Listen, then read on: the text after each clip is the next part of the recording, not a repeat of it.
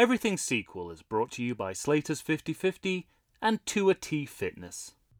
The Everything Sequel podcast contains explicit language, and I will not go to my room.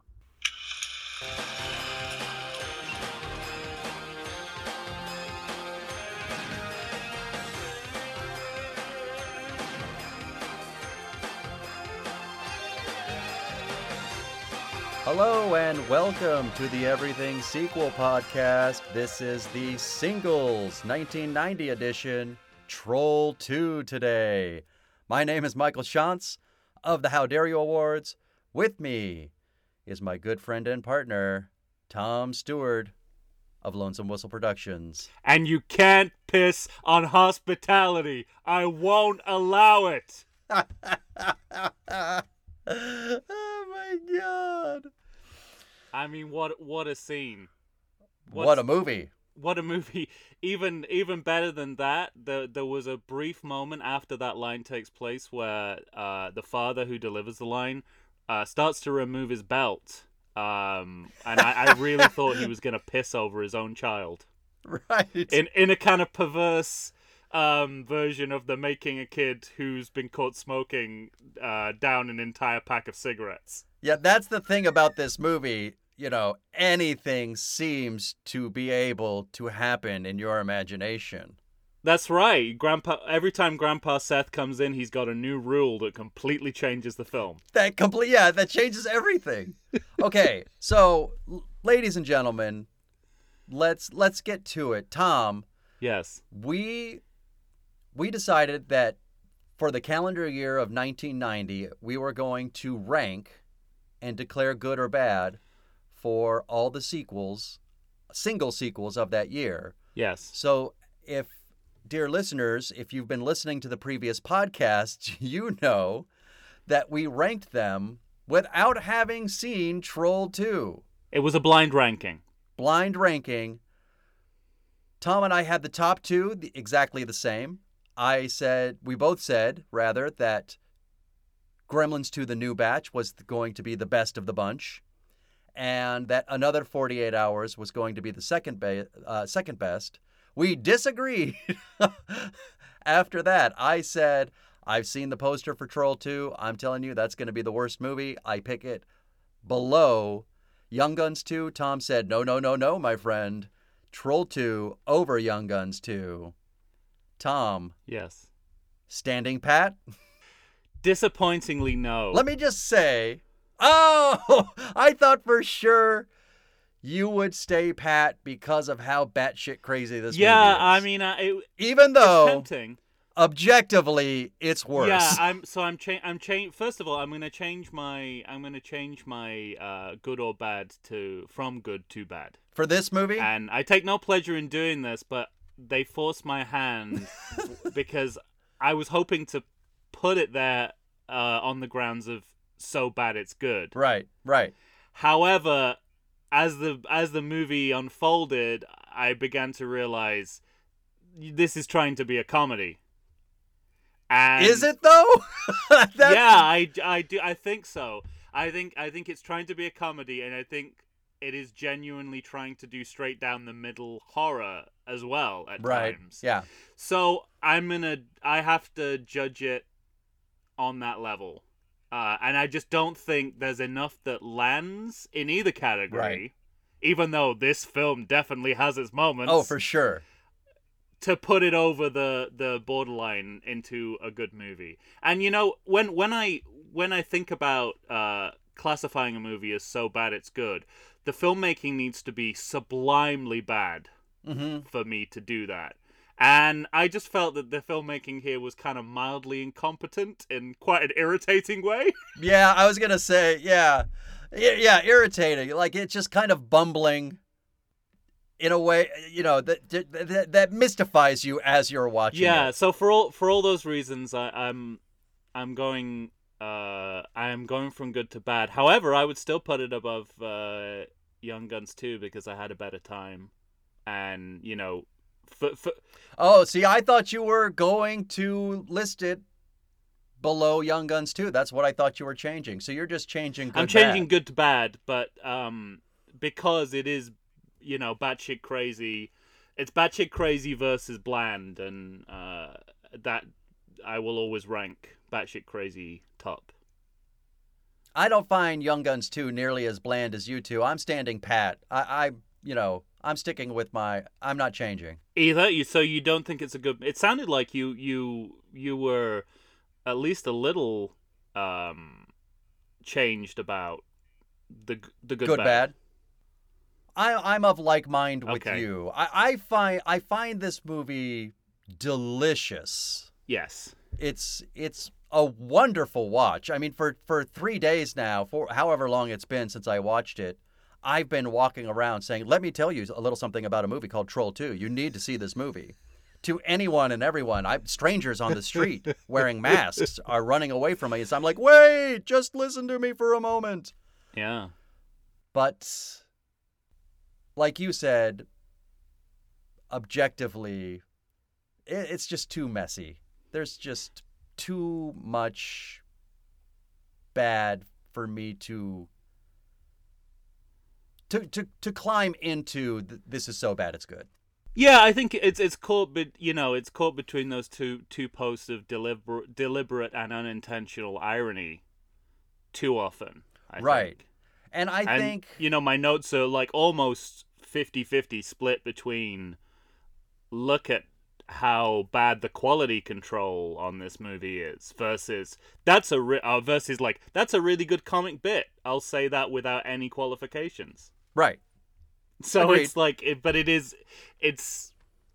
think I don't know, especially with comedy, but you need like a 75% landing to not landing ratio to even consider it as a good movie.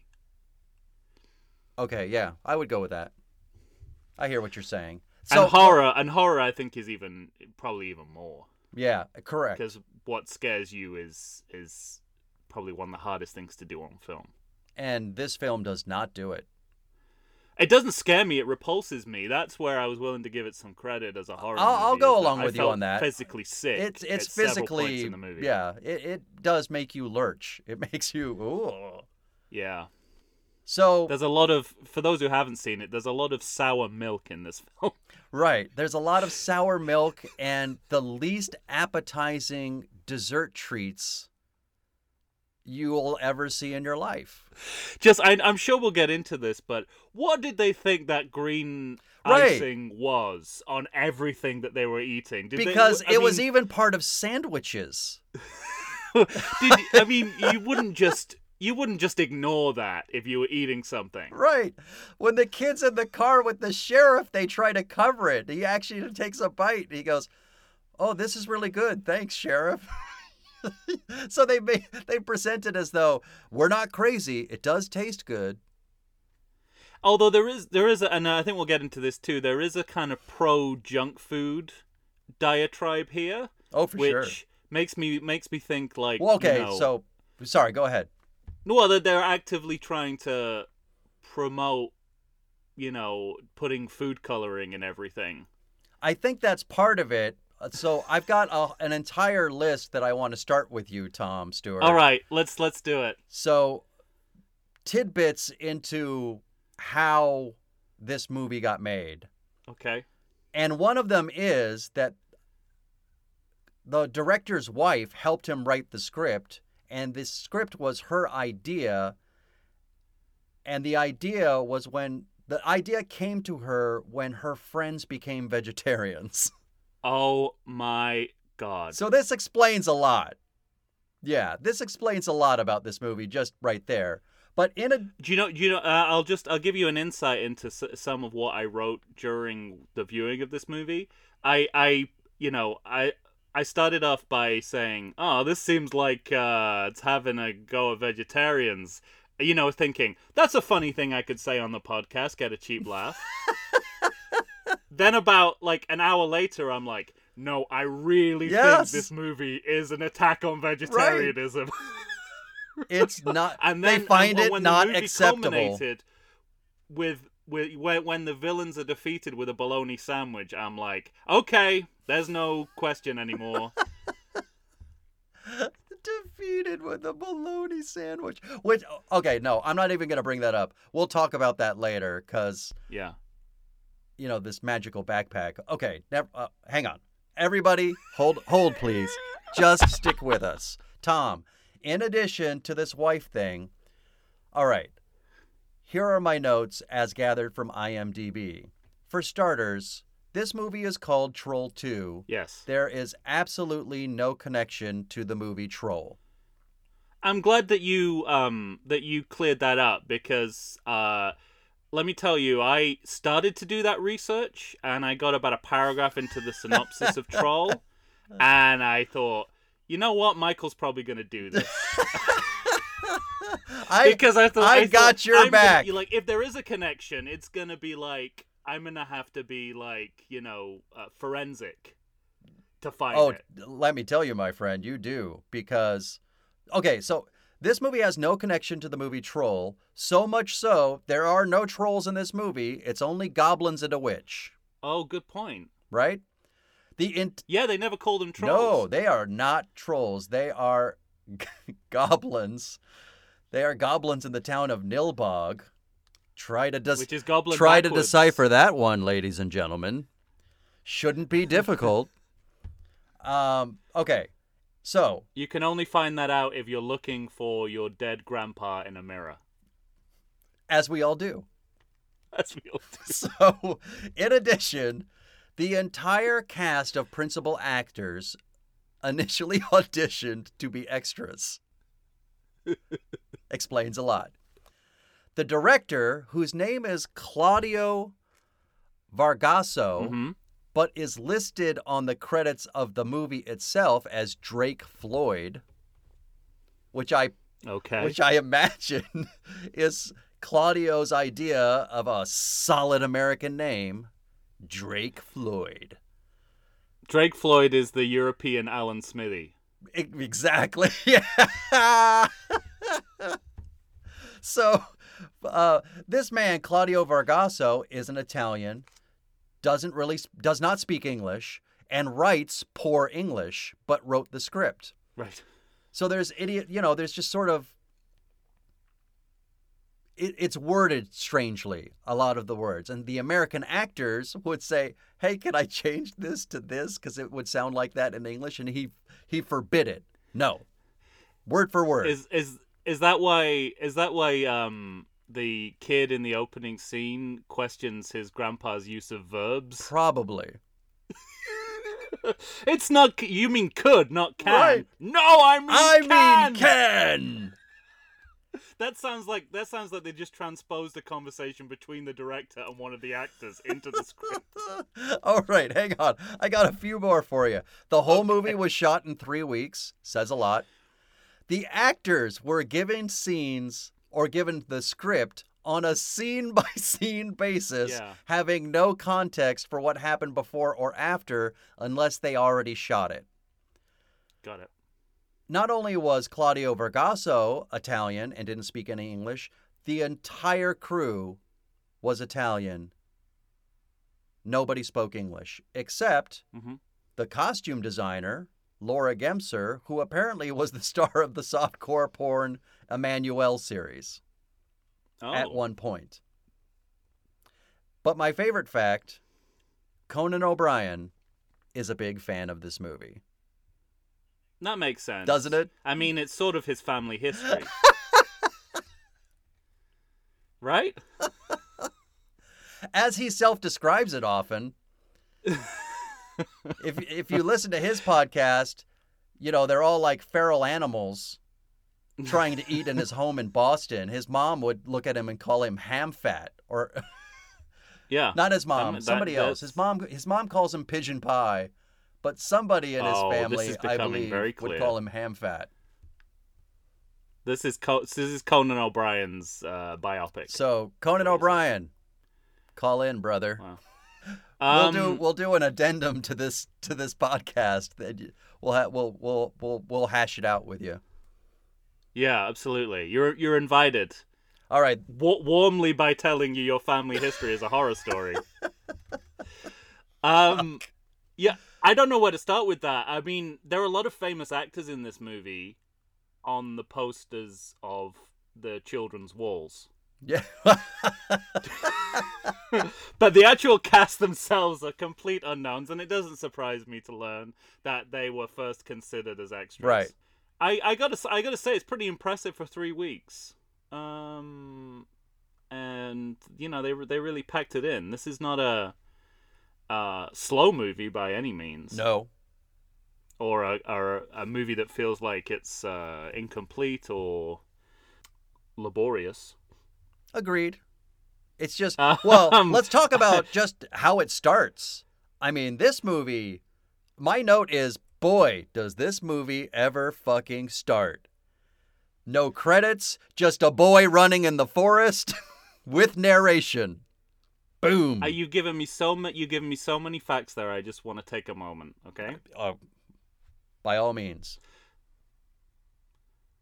That is longer than this movie gives you before it starts. That 2-second gap there is longer. This is what they invented, what I'd like to term a hot cold open.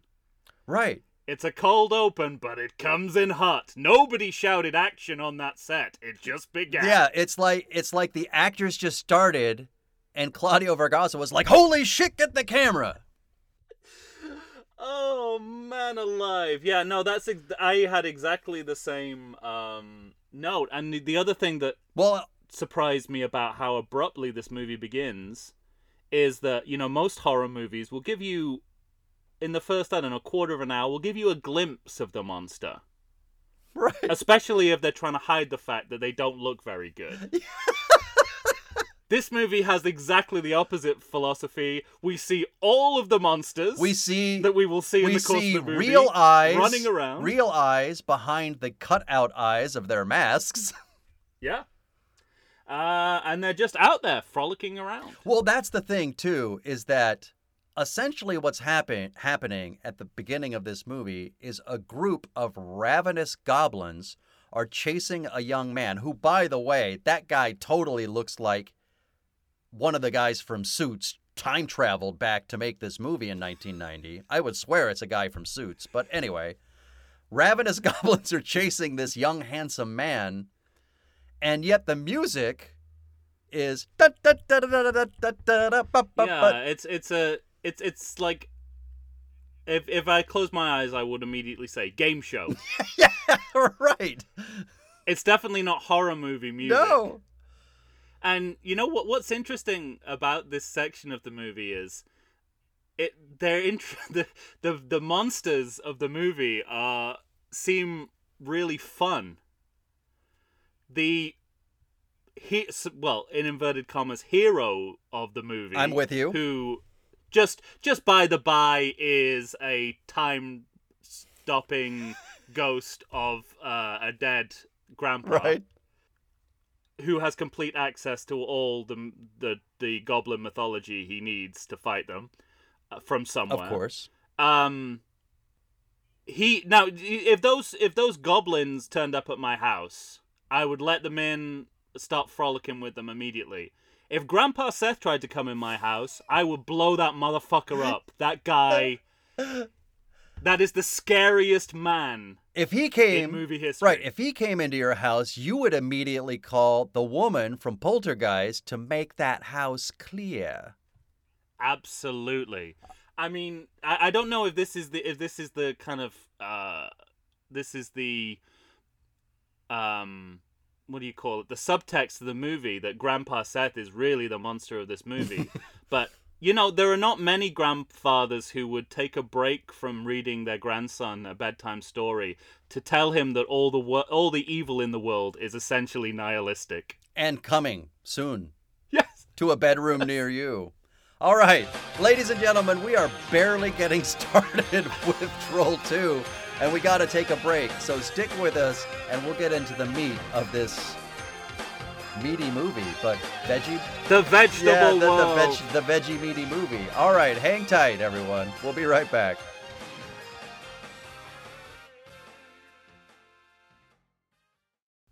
Look, people, we're living in strange times. We know that, don't we? Of course we do. People don't even know what to do with themselves. We're getting stir crazy. Well, get outside and get yourself some great food, I say. You need to go to Slater's 50/50 in Point Loma's Liberty Station. It's time to treat yourself to booze, to beer, to burgers, and more. They have their full menu, people. Their full menu, I say. How many restaurants do you know that are doing that? Most places are doing a quarter of their menu, probably. Some might be doing a half. Maybe a few have got 3/4 of a menu. But Slater's 50/50 has their full menu, including their signature 50/50 patty. It's half ground beef. It's half ground bacon. It's 100% delicious. What more could you possibly ask? Worried about social distancing? Well, it is in place, people. Tables are separated and the staff will always be seen wearing masks. You're out of excuses. Get off your keister and come on down to Liberty Station's own Slater's 50/50. Indoor dining available. Outdoor dining available. Bring the family. Bring your dog. Come enjoy the normal again. Good day to you. I said good day.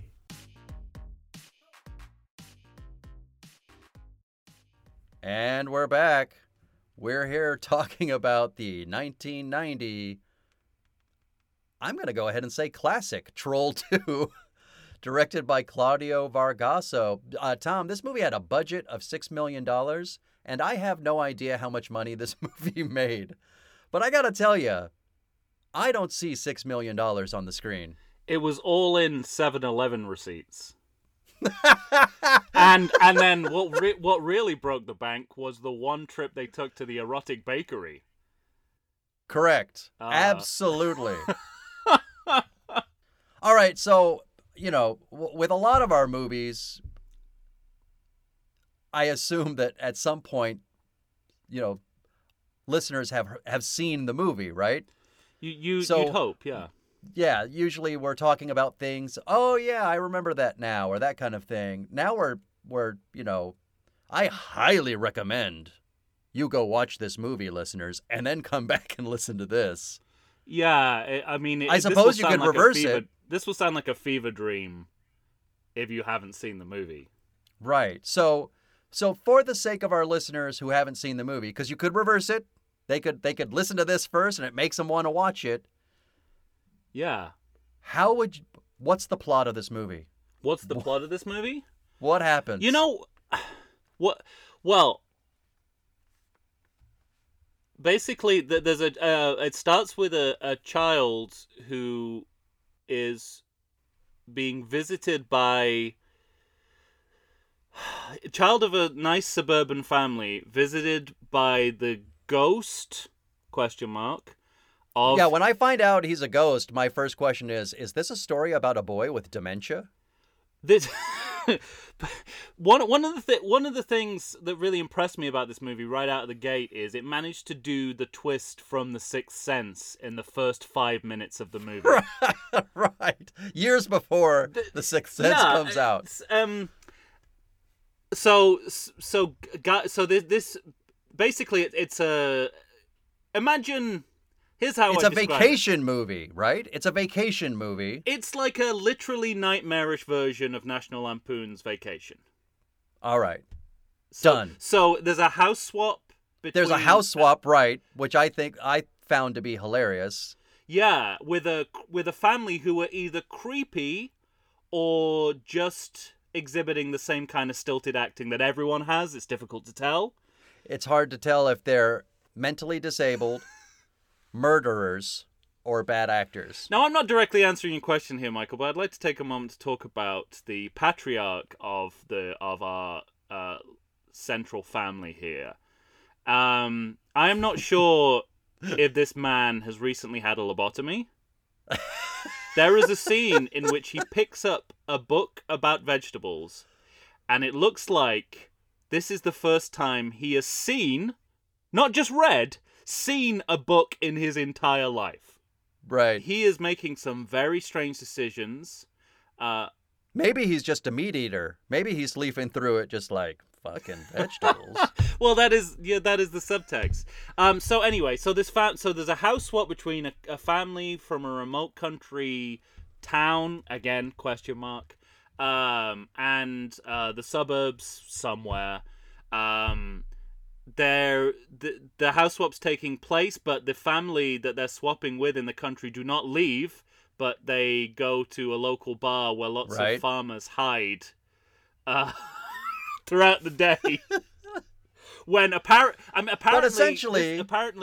farmers go to bed about 2:30 in the afternoon, according to the father of the family. Correct. Which I've always known to be true. You go to any farming town after about 3 in the afternoon, everyone's asleep. Everyone's dead asleep. It's nap time. But they don't stay, and the youngest male child of the family has already been forewarned through a sinisterly annotated bedtime story from his deceased grandfather, who is reappearing to him, that goblins exist.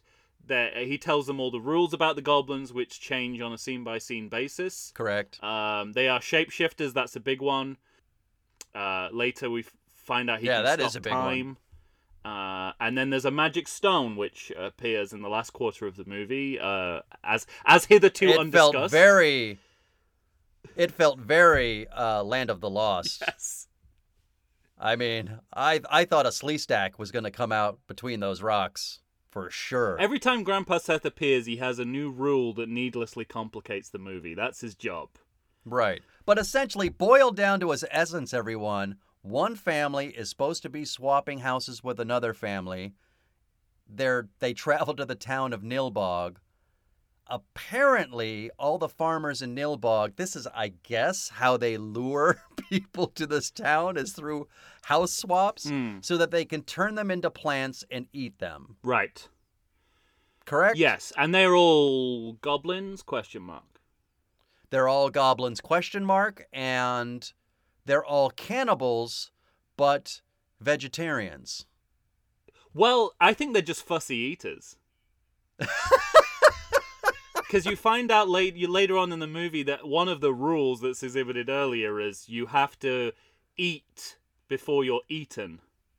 So a lot of this movie is about the goblins trying to feed the people that they want to eat. And I thought that this was to turn them into vegetables. Well, I thought this was some kind of like magical rule, right? I thought this was some sort of mystical thing. Like a spell or something. Eat before you. It sounds like a kind of eat before you're eaten. A kind of like that's the only way that this process works. Turns out it's just about breaking the meat down so it's nicer to eat. Like they could eat them at any time. They just choose not to because it tastes better when they eat the food. They eat. Is that it though? Is it really that it tastes better? It's hard. Like I don't think the movie makes this very clear. Well, that's it. I mean, I was under the impression that it was just like everything else in this movie was just a randomly expressed world rule that had no logic behind it. But in the final quarter of the movie, I'm sure someone says, "Look, we're just gonna wait to eat you because it tastes better. We could take you now. Otherwise, what's the threat?" Yeah, because it would just be like, "Okay, we won't eat and we'll leave." Well, it just and the thing that's really confusing to me about this movie, like there's one thing, but these goblins are luring people into their town. Is this literally they made it seem like it's like they're having a hard time getting the nutrients that they need, or something. Wasn't there something to that in this movie of, just like how many people do you vitamin D do you deficiency. Trick into? Yeah, like how many people do you trick into coming to the town of Nilbog? To house swap into, like computers weren't like they were today, but how did this happen? Did he open up a newspaper and he's like, look at this picture of this dirty, shitty farm. Let's go there for vacation, everyone. Well, I mean, that is not uncharacteristic of the dad of this family. That's true. It seems like his overarching goal is to historically enslave his family in some kind of Amish utopia in his mind. Yeah, I mean, and also, I mean, bad decisions abound with this dad because you have this whole kind of a subplot about his daughter and the boyfriend. Her playboy boyfriend, as the dad and wrongly says about him. Yeah, exactly. So, and I love that when they leave for this vacation, and it, by the way, has not been set up in advance that the boyfriend's coming. Oh, but dad is upset at his daughter, not saying to her, of course your 15-year-old boyfriend can't come with us on our vacation, sleeping in the same bedroom with you or whatever was clearly her plan. He's upset because he had to wait an hour and a half for him to show up. After learning, I assume, in the morning that she wanted him to come. This movie has a real problem with establishing story. I mean, this bleeds into the filmmaking itself. In that scene that you're describing where they're driving to Nilbog, at the scene. I think I know where you're going. Go ahead. The scene begins with the father castigating his daughter for, correct. Like, we waited an hour and a half for your boyfriend, and who I should not be allowing on this trip. And then the mother says, "Shut up, you two. We have only seen that one person is in the back of this car." And then suddenly it's like, oh, there are two people in the back. I mean, I assume that was the case, but there's no visual evidence that is. But there's there's no establishing shot to tell you as the audience member. So maybe that is a general problem here of where, I mean, maybe it is the case that they had a narcoleptic editor who's kind of woke up 2 seconds into each scene. Oh Jesus! I better. It's like I'm sure I included that shot. It'll be. But fine. I thought what you were going to say was because right after castigating the daughter, they're driving down the road, and the son says, "Stop!" Yeah. And he gets out of the minivan and runs down the road to who he thinks is his grandfather, but who in reality is a homeless man. Right. The parents never get out of the car and say, "Get away from that man." They just wait for him to realize it's not his grandfather, and they're like, "What are you doing?" Well, I would give that kid a break, because that homeless man really looks like Grandpa Seth, and this kid has just lost his grandfather. No, but my point is the parents, who can plainly see it's a homeless man, they're not worried. They don't get out of the car. They don't go get their boy away from a dangerous weirdo. Yes. They're just like, "Can we go now? Get back in the car." Yeah. I mean, they're bad parents, these two. Yeah, they really are, and it makes it hard for you to want them to survive. Right. And I forgot about something. I have a note here because within the scope of our story, we're starting to skip ahead, but the night before they leave, the boyfriend sneaks into the house in a really weird scene, by the way. Oh, my God. The young girl's working out. She must be 14 or 15. We have the camera. It begins with a training montage with no stakes. Yeah. With no stakes, but like 14-year-old girl clearly being sexualized by Claudio Vargasso's camera. Yeah. It's like sweaty chest, legs, pumping iron. Whew. It's really uncomfortable. And then the boyfriend shows up. She's mad at him, and he says something stupid, and she hits him right in the nuts. Mm-hmm. And his question is, "Are you trying to turn me into a homo?" As if getting hit in that's the causation of it.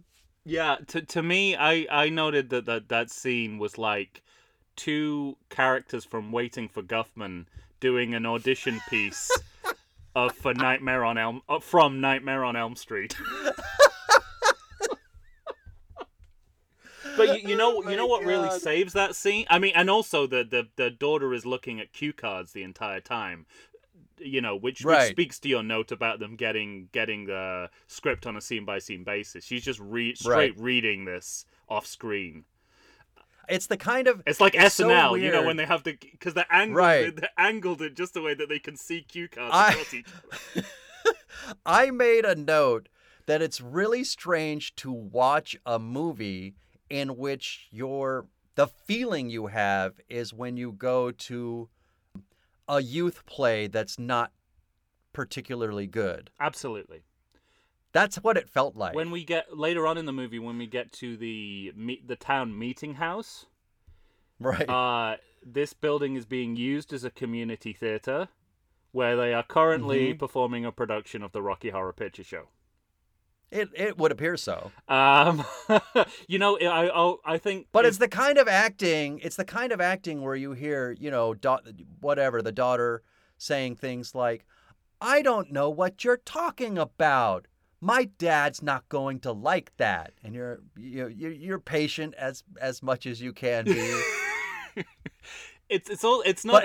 But yet it's like alluring. You find yourself kind of leaning forward at a certain point. It's mesmerizing. It's not a good sign when the mother forgets her lines in the middle of a scene very early on in the movie, and they just carry on.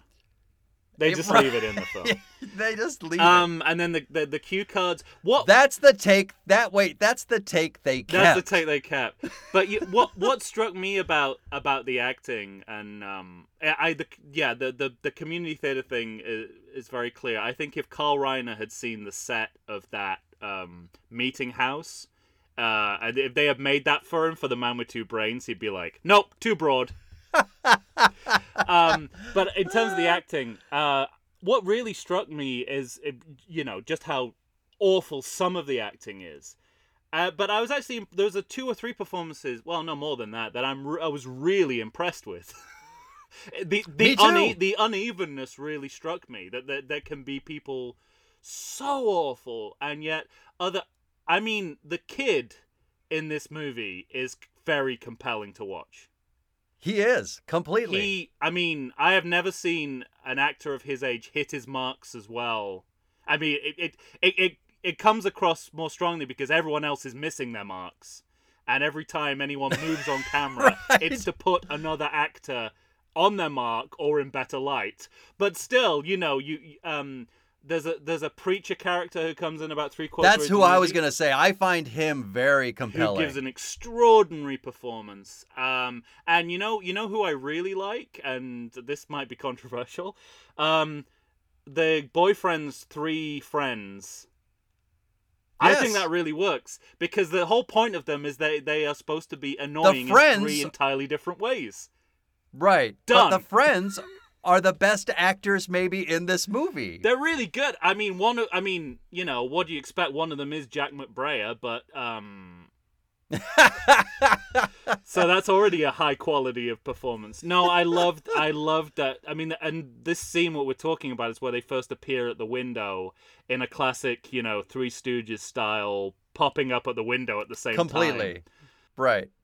So it's that uneven, and that's true with the filmmaking quality as well. Like sometimes I think about how god awful, well, I guess goblin awful, the little dwarf goblins look, and their masks. Yeah. And then when you get to some of the prosthetics that they use when Arnold is turned into a plant, I'm like, that's not bad. Yeah, that looks pretty good. That looks pretty good, especially in comparison to. And also, there's a sliding scale of how bad those goblins look. It goes from like yes, there are. Yeah, you're right. Awful to just middling garbage. Like just papier-mâché rotting in the cellar. Absolutely. All right, we're gonna take another break. Stick with us. We're coming back. We're gonna finish out this movie. I'm going to sing you out, audience. I'm going to sing you out to the moms. She, at one point, says, "Kids, sing that song I like." And they all start singing, "Row, row, row your boat gently down the stream. Merrily, merrily, merrily." Well, merrily. it is public domain. We'll be right back after this.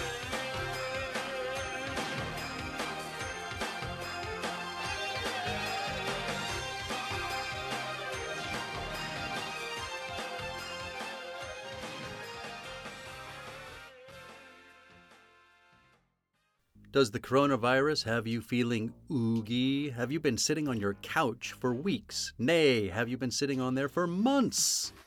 Well, it's time for you to get back in shape. Check out 2AT Fitness. You can find them on Instagram. You can find them on Facebook.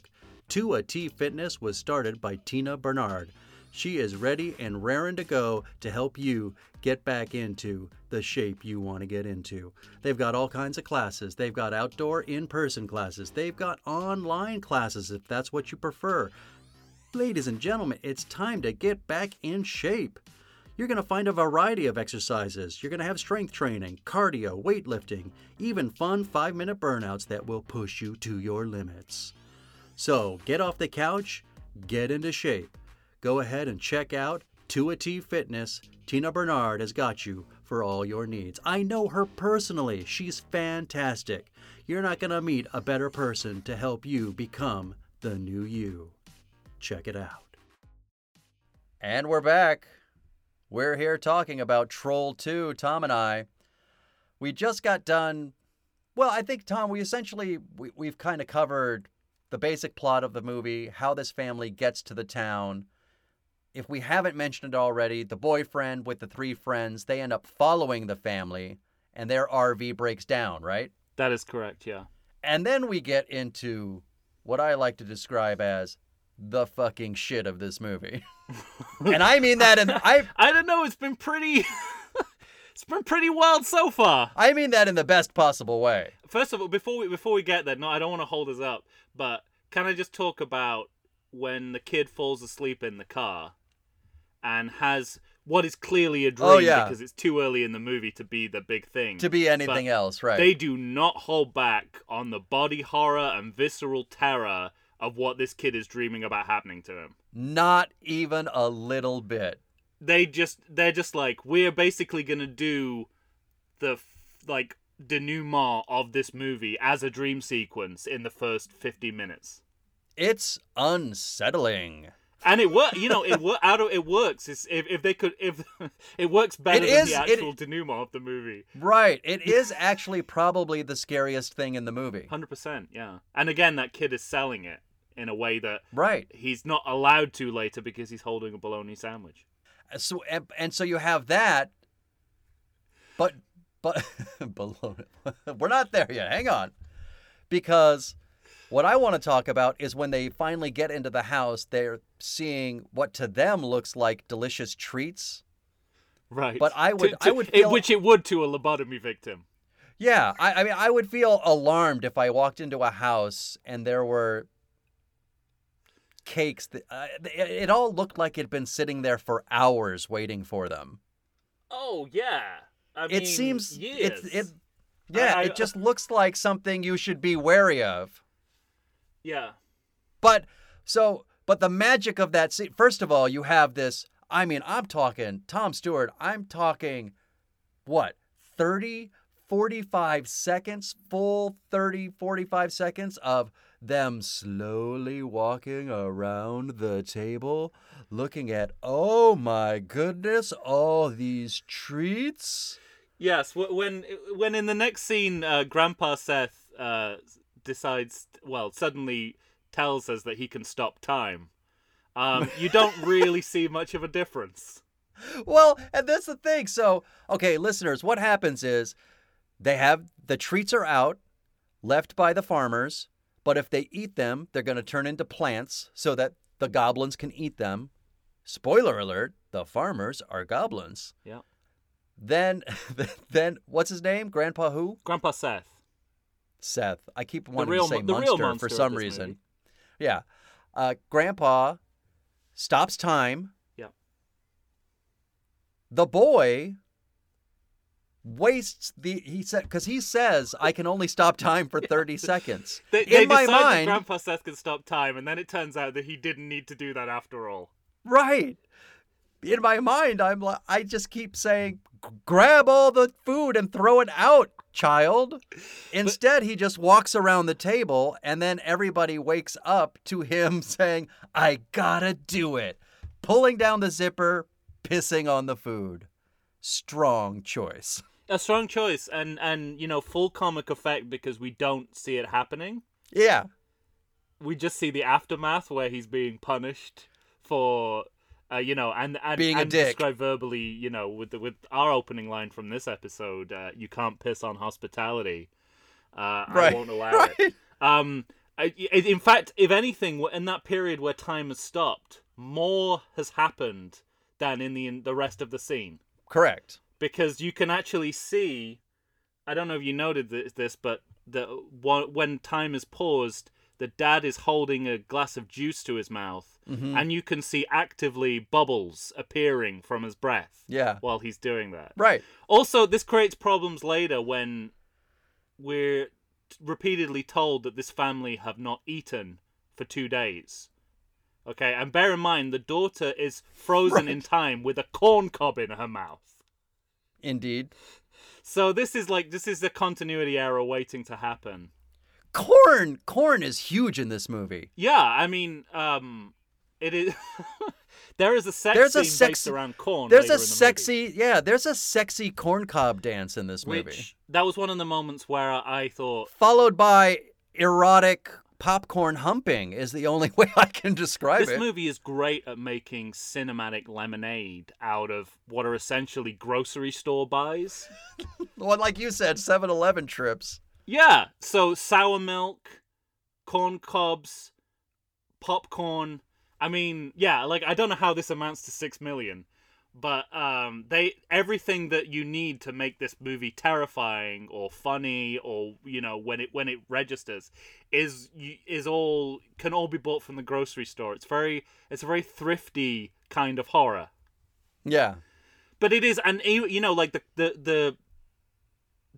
the slime in this movie, which plays a big part, this green slime, it's the least scary thing in and of itself. Right. So many people have seen retching this slime. It's seen pouring out of every fucking orifice. Of pores on their heads. Yeah, it's like they're sweating it. Like, in context, it becomes scary. It becomes, well, no, I wouldn't say scary. It becomes disgusting. Right. And that, that is the job of, it's like, the metaphor of turning a corn cob into popcorn. And so, by the way, everyone, this is the shit you're seeing in this movie, but it also, at times, will be followed by lines. I can't even remember who says this, Tom. I think it's the little boy who at one point says, "There must be a logical reason for all this." At one point as well, when they arrive at the house... Wait, logic? Not a part of this movie at all. Go on. But the movie has these kind of like almost like spasms of logic. At one point, the Grandpa Seth is he's summoned by the kid, and he doesn't turn up straight away. And the kid's like, "Where were you?" And he's like, "I haven't got used to the layout of this house yet." That's right. It's like we have this insight into the logistical things nightmare of haunting things are a little family. janky here. No, we're appearing in the wrong room. I mean, Well, that's exactly what happened to me when he said that. I kept imagining him appearing in other mirrors and going, "Oh, nope, not here." But also when they first arrive at the house, I think the kid says something along the lines of, "I don't like this at all." Yeah, no question. Of course. Why would you? You just had the worst ever nightmare that you will ever have in your life. Ever. There's a lot of that kind of shit in this movie when the boyfriend and his friends are broken down and then one of them sees this beautiful girl. So he starts chasing her. This woman runs, he starts chasing her. He tackles her to the ground. They get up, see a charging herd of goblins, which does not faze him. No. He's just sort of like, But the girl convinces him, "Let's fucking get out of here." They start running again.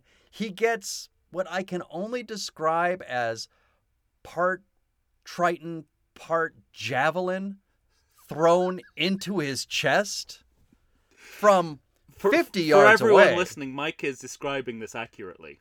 The fault is not on our side. No, yeah. This is exactly as it happens. Everything about that scene. Oh, I mean, it is not okay, even it's in pure a teen magic. Sex comedy, which this is not, to chase a woman down, flatten her, a stranger, and then ask her name. And I'm going full Bubba Smith. I'm going full Bubba Smith on this chick. Kabow!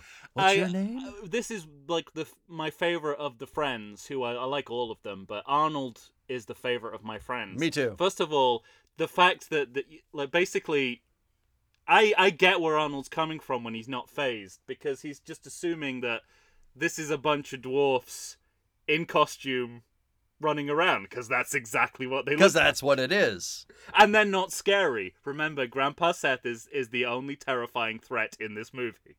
At all. And then when he screams when that implement falls, goes in him, it's heard in the RV.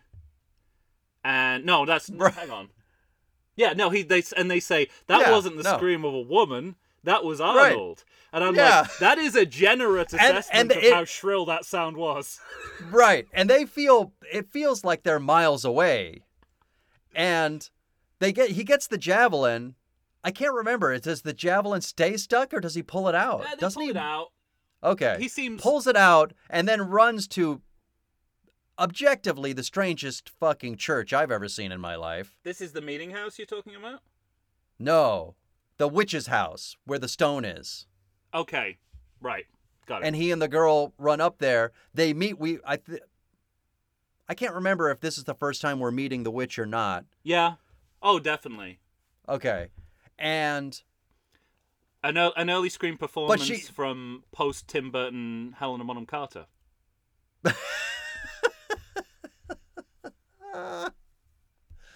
This is a performance. The witch performance to me it does go so bad it's good for me. Yeah. Oh yeah. It's I love her. Like imagine Little Shop of Horrors without music and without the production values of Roger Corman. Right. You've basically got what is going on inside this witch's castle. Oh yeah, she's awful. She's this like it's like if you imagine going back to a previous movie we did in this series, if you imagine what was the name of the female boss in Gremlins 2? What was her name? Tanya or something like that. The redhead with glasses. I just think of her as Caroline from 16 Candles. Okay, Caroline from 16 Candles played exactly the same, but with no deliberate choices. Yeah, right. Absolutely. It's insane, and yeah. And she is the one, by the way, she is the one who does the sexy corncob dance. Yeah, which, I mean, up until the point where the corn start, I mean, I gotta say, she's up against it acting-wise in that scene. First of all, there's too much music, then no music at all. Right. But even in that scene, I was like, there is no sex scene in cinema that I have been less aroused by ever than this one. And it's almost as if, you know, I'm like, it's not that she's not attractive, or that the concept of like being seduced by a witchy woman isn't a sexy one. So I'm like, sure. So what's missing here? And I'm like, we've all thought about it. We've all thought about it. Let's be clear. Apparently, I have, because it just rolled off my tongue. But it never involved corn. Yeah, and then they save it by probably the best visual gag in the movie, which is they start eating corn cobs, and then it's so steamy, apparently, that the corn turns into popcorn, which is great. And but that one corn on the cob fills up that entire fucking RV with popcorn. Right. Well, you know, that's $6 million worth of popcorn there, Mike. You saw the budget. So, I have to tell you, I mean, we're basically getting to the end. They're at the witch's house. There's a stone in the house. At one point, she says, "Lord of the Magical Rock." Yeah. There's some sort of connection between the rock and magic, and this is where our heroes all have to go to destroy the rock, I guess. Well, Grandpa Seth comes in as well, and he's like, "Come on, you got to get the magic stone," as if this is something that has been discussed before. before ever at all. But my favorite thing is, so he gives him this backpack, right? He gives the boy a backpack. He says to him, I forgot about the magic backpack. The magic backpack. So I had so much forgotten about the backpack that when the boy takes out the bologna sandwich to win the day, I wrote down, where the fuck did he get that sandwich? And then I looked at my note above it. That said, is that a magic backpack? Well, you don't just introduce a magic bologna sandwich. It needs to be encased in something that will preserve the mystery of this holy item. But the best part about the magic backpack is that Grandpa doesn't explain to him what's in it. He just hands him the magic backpack and says, only take out the contents when you need them. Do you understand? And the boy nods his head. Yes, I wanted him to so desperately just to say, nope. Well, I don't have a fucking clue what you're talking about. He learned very early on in this movie that you do not question Grandpa Seth. True. The entire first scene of this movie is, this is a situation that I'm familiar with, reading a child a bedtime story, and they keep interrupting.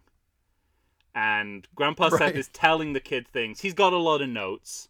He's got, they transpose the notes on the first draft of the script into dialogue that's coming out of his mouth. He's questioning everything, as indeed are we. And every question he asks, he basically gets the same answer, which is, what I said was what I said. Yeah, right, exactly. These are the rules of the world. I will give you a new one about every 20 minutes. So don't you the listen? The kid knows by now. He's like, if Grandpa Seth is saying magic backpack, I'm not gonna talk back to him and say, oh, I better not fucking question it. In fact, in that scene, the kid is actually quoted as saying, okay, I won't interrupt you anymore. Yeah, he does. So, right. That's one of the areas in which this movie's fairly consistent. I think it's like he learns at this point. And by the way, as a parent with a young child, I am taking Grandpa Seth's advice to heart. Next time my kid asks me a question about the book, I'll be like, I just said it! No questions! These are the rules! And hopefully he'll respond, okay, I won't interrupt you anymore. Yes. I'm sure that will not yield the necessity of therapy. By the way, I feel like I need therapy after watching this movie. This movie was actually triggering for me. This is a minor thing, but do you remember when at the very beginning of the movie when the boy's talking to Grandpa and there is behind him an NBA basketball lamp? Not specifically, but yes. Well, I had that lamp when I was a kid. And it used to be in my room that I shared with my younger brother. And then at one point we put it in the office room. And I have a clear vision of us playing sock tag one night, which is just, a rolled up ball of socks and you are it when it is beamed at you. Patent pending. So, yeah, we just... Trademark. Back off. Back the fuck off. We're chasing each other all over the house. I threw this sock at my younger brother. I believe he ducked and dodged. He went over, picked it up, started chasing me. I'm like, oh, fuck. Yeah. Which doesn't make the rules of the game very clear because I didn't even hit him, and yet he somehow magically was still it. But at any rate. Did Grandpa Seth suddenly appear and say, okay, rule change? He did not. But in the ruckus, we apparently had managed to knock that NBA lamp over, and it started a fire that we did not know about, that my parents came home to when we were in bed asleep. Not like the wall was on fire or anything, but like the lamp itself was on fire, and it had knocked over into, I don't know, a basket with some papers or something, and it was on the lamp itself, like the shade was on fire. And so our parents... Please tell me you pissed on this fire, too. I wish I had. I didn't even know. Our parents came home and put out the world's smallest fire. And then, of course, we woke up to, kids, could you come over here? What the fuck is this? It was the burnt lamp. Whoa. So this movie was triggering. I get that. Wow. Well, thank you for sharing that. Yeah. I also have a note here. I'm trying to think of what it refers to. I think I do know. There's a moment where the boy tells him they all have to touch the rock Yes. in order to destroy everything, or the rock itself, I guess it is. He says, "We need the power of goodness." And I remember thinking, one person in this family, it probably should be the little boy, should be looking at his parents and everybody and just say, "Oh, we're fucked." Yeah. If we need the power of goodness, we're completely screwed. I do. I mean, it's unlikely in the production circumstances of this film that they had time for subtext, but I'm happy to impose one on, which is that the goblins are the heroes and the family are the villains. From Grandpa Seth at one point, and one of my main motivations for thinking this is at one point the preacher says very clearly to Grandpa Seth, "Go to hell," and the movie does not dispute this. Right. And it makes total sense that Grandpa Seth is coming back from hell. Because he's a piece of shit. Yeah. I mean, it explains why he's, knows so much about evil. And why he is evil. And why he commits worse acts than the monsters in this movie. It's as though he went to hell and Satan said, "Read this. It's about goblins." Yeah.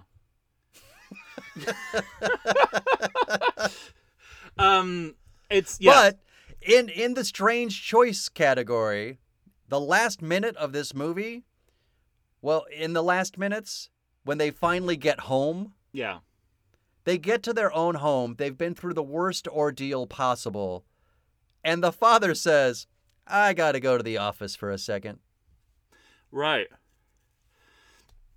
I mean, what the fuck? Yeah, and again, reading on a subtextual level, the father is learning disabled. So I think you just have to accept that. It's A, I don't believe he has a job. No, I don't. B, I can't imagine he's competent enough to be needed right now. C, I can almost buy he has to go in for the weekend only if it's something he already screwed up. Right, yeah, exactly. They also, something that struck me when they get home, I mean, there's a lot, but one of the things that none of these characters have eaten in the entire time that this movie takes place. Right. That's what we're asked to believe. I mean, we've also seen them digging into corn cobs, but so right. I don't know who to believe. But they should be malnourished. But they've had very, very little. So a couple of things. One is like, you can survive for 7 days, like without I food, believe something that's... like that. But after right. 2, you're not going to be able to do things like driving long distances. No, certainly not without irritability and rearing its ugly head. Second of all, the first choice of a food to eat is apples. Yeah. I don't think that's gonna take care of that itch. Yeah. I don't think that's gonna scratch that itch. Mom's sitting there eating apples and trying to convince the son to eat apples, and he's, I'm fine. Oh yeah, that's right. I totally forgot about that. He goes, "No, I'm good." It's like, yeah. You haven't eaten for 48 hours. You haven't you're good, eaten, of course, in days. Wow. Also, Mom dies at the end? She must, because I have a note here that says, "Mom's dead tits." Are you reading from like the first draft of the script? Is that like an editor's note? Don't know. Like, "Mom dies at the end?" Question mark. But she must. I remember goblins coming back and the boy running around the house. Yeah. Well, I vaguely remember just a shot going over a dead body, and there's sort of a shirt over it, but it's like it lingers on the boobs. And I just thought, well, they Italian bastard. They bought a boob cake from the erotic bakery. And and luckily there was like 15 bottles of sour milk there too from the bakery, and they're like, "Okay, great. You got to have your sour milk." Yeah, this is the central thread of the horror. I mean, That might be a this is T-shirt. kind of in horror. If we put this in horror terms, right? We've had the denouement. We've had the monster has been disappeared. I don't know what the monster has been removed. The thread has been removed. Sort of. So in horror terms, this is like the final scare where we get one last moment where the monster comes back. After we think everything has calmed down, right? You know, we've seen that in Friday the 13th, Nightmare on Elm every Street. movie, yes. It's a trope. Yeah. This is less of a final scare, more a continuation of bad stuff that's happened in the movie. Yeah, in it's every as other scene. if the story is starting all over again, and you just think, no, motherfuckers, I am checked out. Yeah. Done. And, and again, it's like, along with the line, I'm Sheriff Gene Freak. I think, it's like, basically this movie has a punchline, which is, do you want some of your mother? Or what is the punch? What is the final line of the movie? I don't remember. It's something like, do you want some, kid? Or like, so basically. But it's a goblin, right? Well, they're all goblins. I don't know. I mean. But it's a goblin saying it. You tell me how they got there. And if they can get there, why do they need to bring people to them? I tell you what, listeners, why don't you tell us how they got there? Hashtag, how did the goblins get there? Yeah, you're going to have to watch and you tell us. Ladies and gentlemen, that's Troll 2, all about goblins. It's nothing but pure, unadulterated, shitty magic. Unless you're a sound editor, in which I would say this comes with a trigger warning. You don't record ADR when the sounds that are on screen are louder than the voice you're recording. That's just a general rule. Good advice. A little just put it in the background of your thoughts. Yeah. When you start a scene, have a beginning. We can't do anymore, Tom. We've done all we can for Troll 2, okay? All right, ladies and gentlemen, thank you for listening. Troll 2. I am mesmerized by how much I enjoyed having to watch this movie. Check it out. Tell us what you think. Find us on Facebook. Find us on Instagram, Twitter. Send us an email to everythingsequel@gmail.com. Tom, say goodbye. I'm trying to say goodbye backwards. Eberboog. Egaboog. It's almost like Nyborg. Good job. Bye, everyone.